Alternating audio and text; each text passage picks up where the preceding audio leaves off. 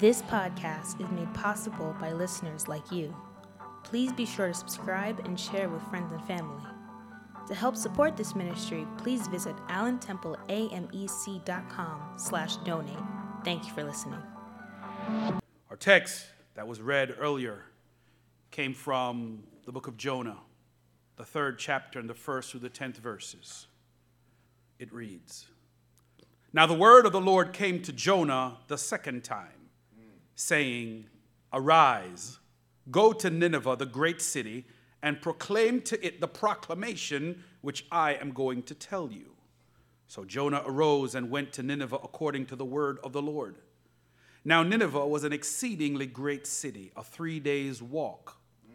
Then Jonah began to go through the city 1 day's walk. And he cried out and said, Yet 40 days, and Nineveh will be overthrown. Then the people of Nineveh believed in God, and they called a fast and put on sackcloth from the greatest to the least of them. When the word reached the king of Nineveh, he arose from his throne, laid aside his robe from him, covered himself with sackcloth, and sat on ashes. He issued a proclamation, and it said, In Nineveh, by the decree of the king and his nobles, do not let man, beast, herd, or flock taste a thing. Do not let them eat or drink water, but both man and beast must be covered with sackcloth. And let men call on God earnestly that day, that they may turn from his wicked way and from the violence which is in his hands. Who knows? God may turn and relent and withdraw his burning anger so that we will not perish. When God saw their deed, that they turned from their wicked way, then God relented concerning the calamity which he had declared he would bring upon them, and he did not do it." Last week, we celebrated Resurrection Sunday. That celebration was a culmination of the 40-day period that preceded it, which began at Ash Wednesday.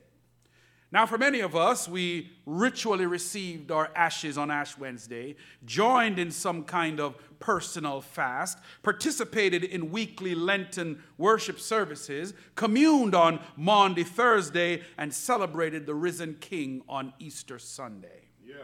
Year after year, we go through this 40-day period, mainly because we are programmed to follow these rituals religiously without there being much transformation evident in our lives.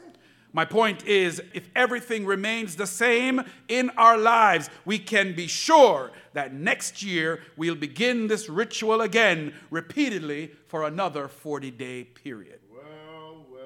So having come through another Lenten season, here's a question. What changed in your life? Do you feel any closer to God now than when you started way back on Ash Wednesday? And to go a step further, has anything that you hoped for changed in the circumstances of your life? These are important questions that only you can answer. But the real question I have for us today is, what are we risking by not taking this period of 40 days seriously? What is really at stake for us and for our nation? Yes, sir. Well, to help guide this examination, I want to preach a message today which I've titled quite simply, When the Ashes Fade. When the ashes fade. Let us pray. Eternal God, our Father, in the name of Jesus Christ, we thank you now for the preaching hour. May it be a reckoning in each and every one of our souls where we are challenged to examine our own heart. For Lord, it is our heart that is the hope and the healing of the nation. This we pray in Jesus' name. Amen. America's futility is her idolatry. America's futility is her idolatry.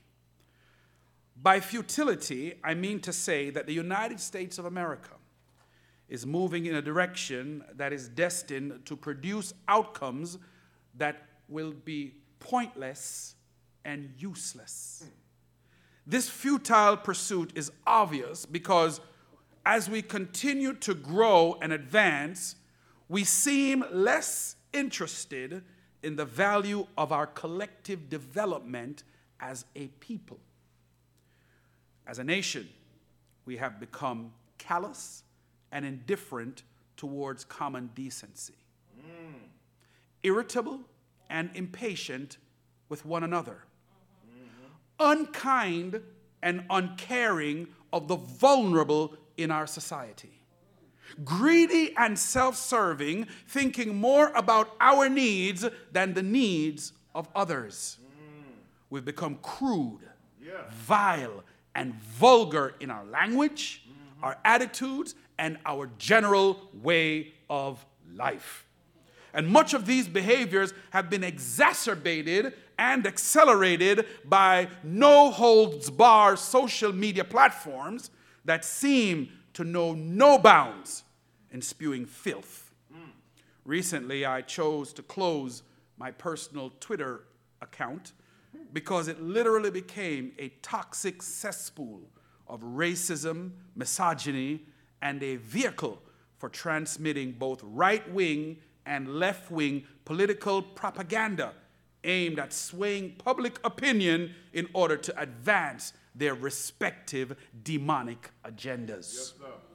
School shootings with assault-style weapons have become so common that it does not even faze us anymore when we hear of another occurrence. I can still remember the tears from former President Obama as he learned about the babies that were gunned down in Sandy Hook, Connecticut. And right after Sandy Hook, everyone said, "Never again," which sadly today has been made into a lie 54 times over. For there has been 54 school shootings involving gunmen with high-powered rifles, killing over 100 people and injuring 156, while forever changing the lives of thousands of families. As a nation, we have, and hear me, church, as a nation, we have become very, very skilled at burying babies. And speaking of babies, while the white evangelical and the Roman Catholic communities decry a woman's right to decide what to do with her own body, there is a deafening silence on the more than 135 unarmed black men and women nationwide fatally shot by police officers since 2015. And according to NPR, hear this, at least 75% of those officer-involved killings were white men. So the United States of America, with all of the toxicity we see on display today, is moving in a direction that is destined to produce outcomes for all of its citizens that are both pointless and useless. Now, by being idolatrous, I mean to say that the United States of America has become addicted to its own success. There is no question that capitalism and the free market system has made the United States a global superpower as it relates to finance and technology. I'm not telling you anything you don't know. The most innovative ideas come from North American companies, and our cutting-edge technology is moving so quickly that with AI, even our own government is trying to put the brakes on this rapid growth. But all of this nation's success has led us to becoming more high-minded and filled with so much technological hubris that we have become numb to our own demise. In a period of history that has been marked by the financial crisis, the global coronavirus pandemic, a war in Europe, rising government debt, and political instability across advanced democracies, the Western era seems to be winding down. In fact, and according to an Oxford historian, Peter Frankopan, we are witnessing, his words, the unraveling of the global order, which seems to be steadily moving toward a post-American world, at the heart of which is the rise of militaristic nations, like China and North Korea. Brothers and sisters, the pride of America is her idolatrous love affair with American exceptionalism, to the point that we have all but denied everything that pertains to God.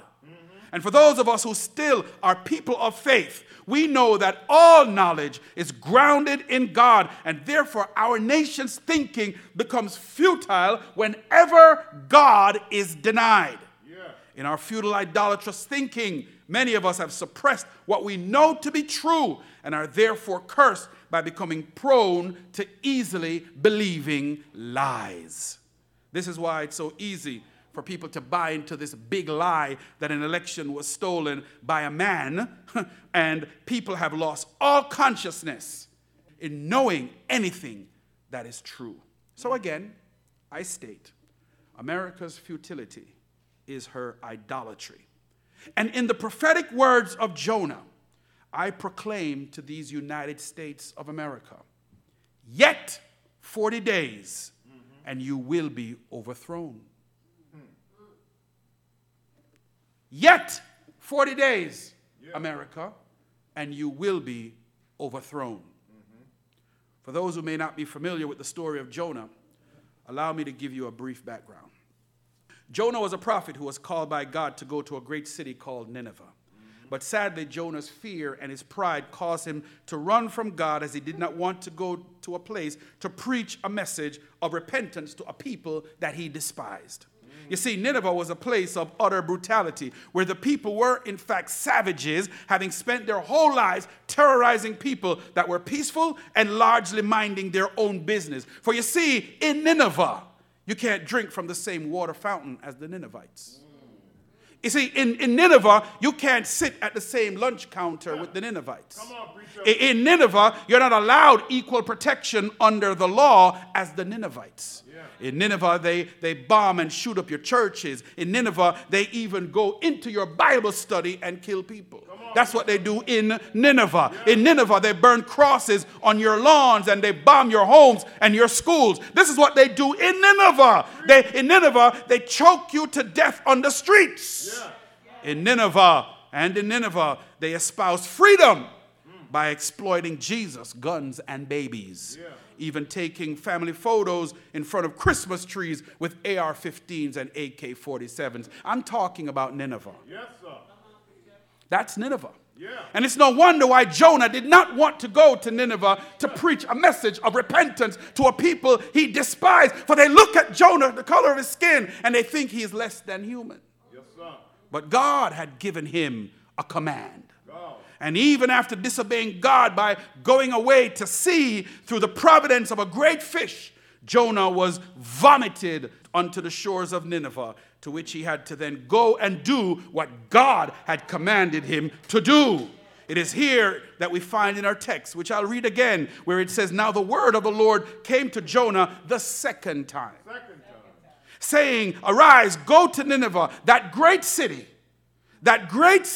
and proclaim to it the proclamation which I am going to tell you." So Jonah arose and went to Nineveh according to the word of the Lord. Now Nineveh was an exceedingly great city, 3 days' walk. Then Jonah began to go through the city 1 day's walk, and cried out and said, "Yet 40 days, Nineveh will be overthrown." Now, brothers and sisters, contrary to popular belief, the 40-day period that Jonah prophesied to the city of Nineveh was not about the destruction of the great city. What do you mean, Pastor? What you talking about? Yes, that is literally what Jonah said. But if you know anything about a warning, warnings are never designed to destroy. They're always designed to save. Think of it this way. If a fire started in your house and you have smoke detectors, the smoke detectors will sound and make a loud alarm, not so that you can stay and you and your house be destroyed, but so that you will have enough time to be able to find the source of the fire and perhaps put it out. And even if you can't put it out, to get out of the house immediately. The smoke alarm issued a warning about a fire that could save many lives. The smoke detector was a warning system that was never designed to destroy, but was designed to save. So here's Jonah's message to the Ninevites. Yet 40 days, and Nineveh will be overthrown. You see, Jonah was acting as God's smoke detector and fire alarm, moving through the city a whole day's walk, warning the people so that they would take heed and repent. So contrary to popular belief, the 40-day period that Jonah prophesied to the city of Nineveh was not about the destruction of the great city. It was about the grace from God to repent before the destruction of that city. This is precisely why I stated before in this message, in the context of the United States of America and in the futility of her idolatry, I repeat these prophetic words, yet 40 days and you will be overthrown. It was not a declaration that the United States of America would be destroyed in 40 days. No. It was not a declaration that the judgment of God was upon this nation. No. It was not a declaration that the chickens have finally come home to roost, as per my brother Malcolm. And it was not a declaration for reparations or else. It was a declaration that the United States of America is still covered under grace. But after the grace, comes the judgment, and America still has time. Yet 40 days, and you will be overthrown. For all of the atrocities of this nation, including Native American genocide, chattel slavery, Jim Crow, the lynchings, government-sponsored assassinations, police brutality, apathy and indifference to school shootings and infanticides, there is still among us a pride and a high-mindedness called American exceptionalism. We look at the world and pretend that we're better than everybody else. And it shows up in the arrogance of the dominant class expressing their privilege and existence above the laws that were designed to maintain their own self-interest and rabid individualism and ambition. This is why, brothers and sisters, it is so difficult to convict a corrupt president. And why there are so many Karens that are skilled at weaponizing police departments for every frivolous attack on their fragility. Yet, 40 days, and the United States of America will be overthrown. But there is still time for America to repent. Now, turning to our text, here is what it says happened after Jonah made the proclamation that the Lord told him to proclaim. Don't miss that. Jonah made a proclamation that the Lord told him to proclaim. Jonah did not speak what was on his own mind. For if it were up to Jonah, there would not have been any grace for the Ninevites. And like I said, and I can't blame him, let's look carefully at what happened after Jonah's preaching. Verse 5. Then the people of Nineveh believed in God. And they called a fast and put on sackcloth from the greatest to the least of them.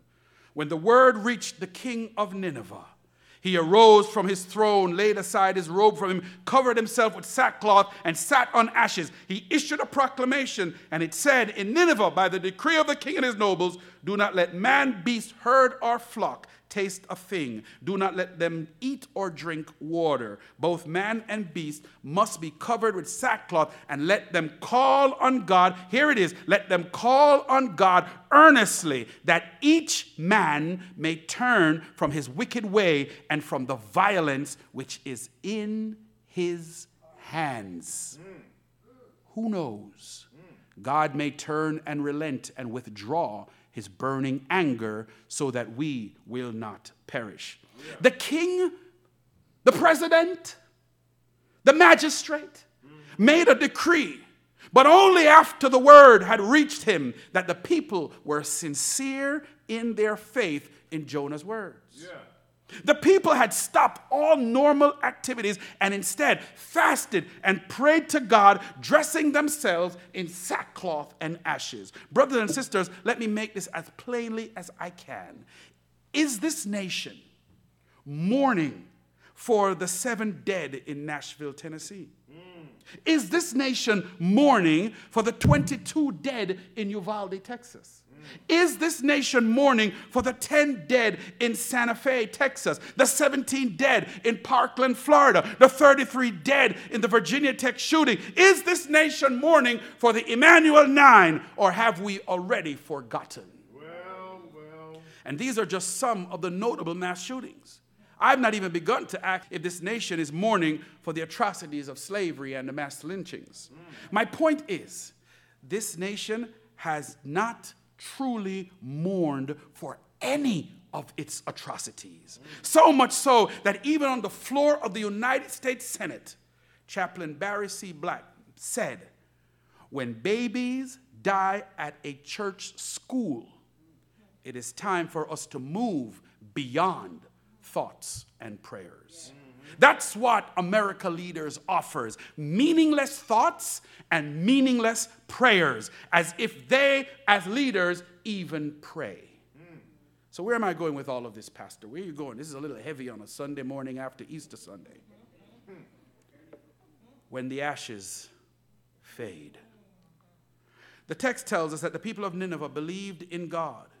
And they called a fast and put on sackcloth from the greatest to the least of them. The king arose from his throne, laid his robe aside, covered himself with sackcloth, sat on ashes, issued a proclamation forbidding every man and beast from eating and drinking, covering up on with sackcloth, and don't miss this, also requiring that every man call on God earnestly, that each may turn from his wicked way and from the violence which is in his hands. This is what the king and the people of Nineveh did. They repented. They put on sackcloth, which was a symbol of their mourning, and they sat on ashes as a symbol of their repentance. That's what they did. They recognized their sin, took responsibility for it, but not only that, they repented sincerely for what they had done. They didn't offer up meaningless thoughts and prayers. They repented in faith, turning from their wicked ways and from the violence of their hands. They mourned what they had done, and they gave up their weapons of mass destruction. And they did all of this in faith, when after putting on the sackcloth and ashes, this is what they said: who knows? God may turn and relent and withdraw his burning anger, that we will not perish. After they did all of that, then the text says in verse 10, when God saw their deed, that they had turned from their wicked way, then God relented concerning the calamity which he had declared he would bring upon them, and he did not do it. Jonah waited. If you read the text, Jonah waited to see what God would do after 40 days. And the text tells us that God relented and stayed his hand of judgment on the Ninevites.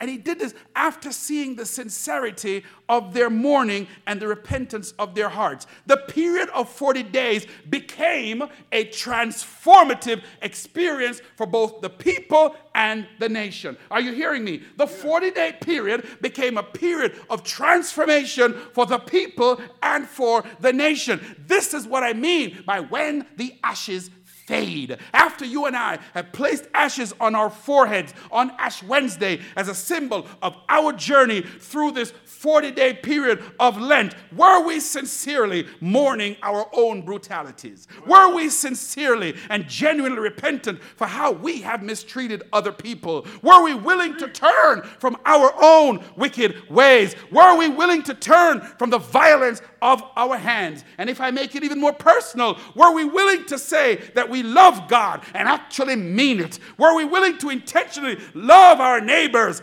as ourselves? Were we willing to genuinely forgive one another as Christ himself has forgiven each of us? And were we willing to die to ourselves in sackcloth and ashes?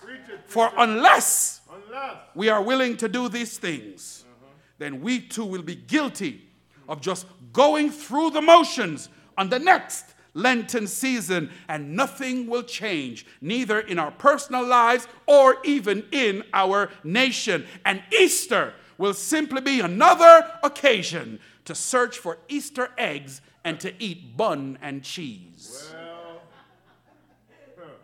So what will it be? My Lord. For after the 40 days, the ashes will have faded away. Yeah. And who knows, after your ashes have faded away, who knows, God may turn and relent and withdraw his burning anger so that we all will not perish. May the Lord richly, richly bless you, my beloved.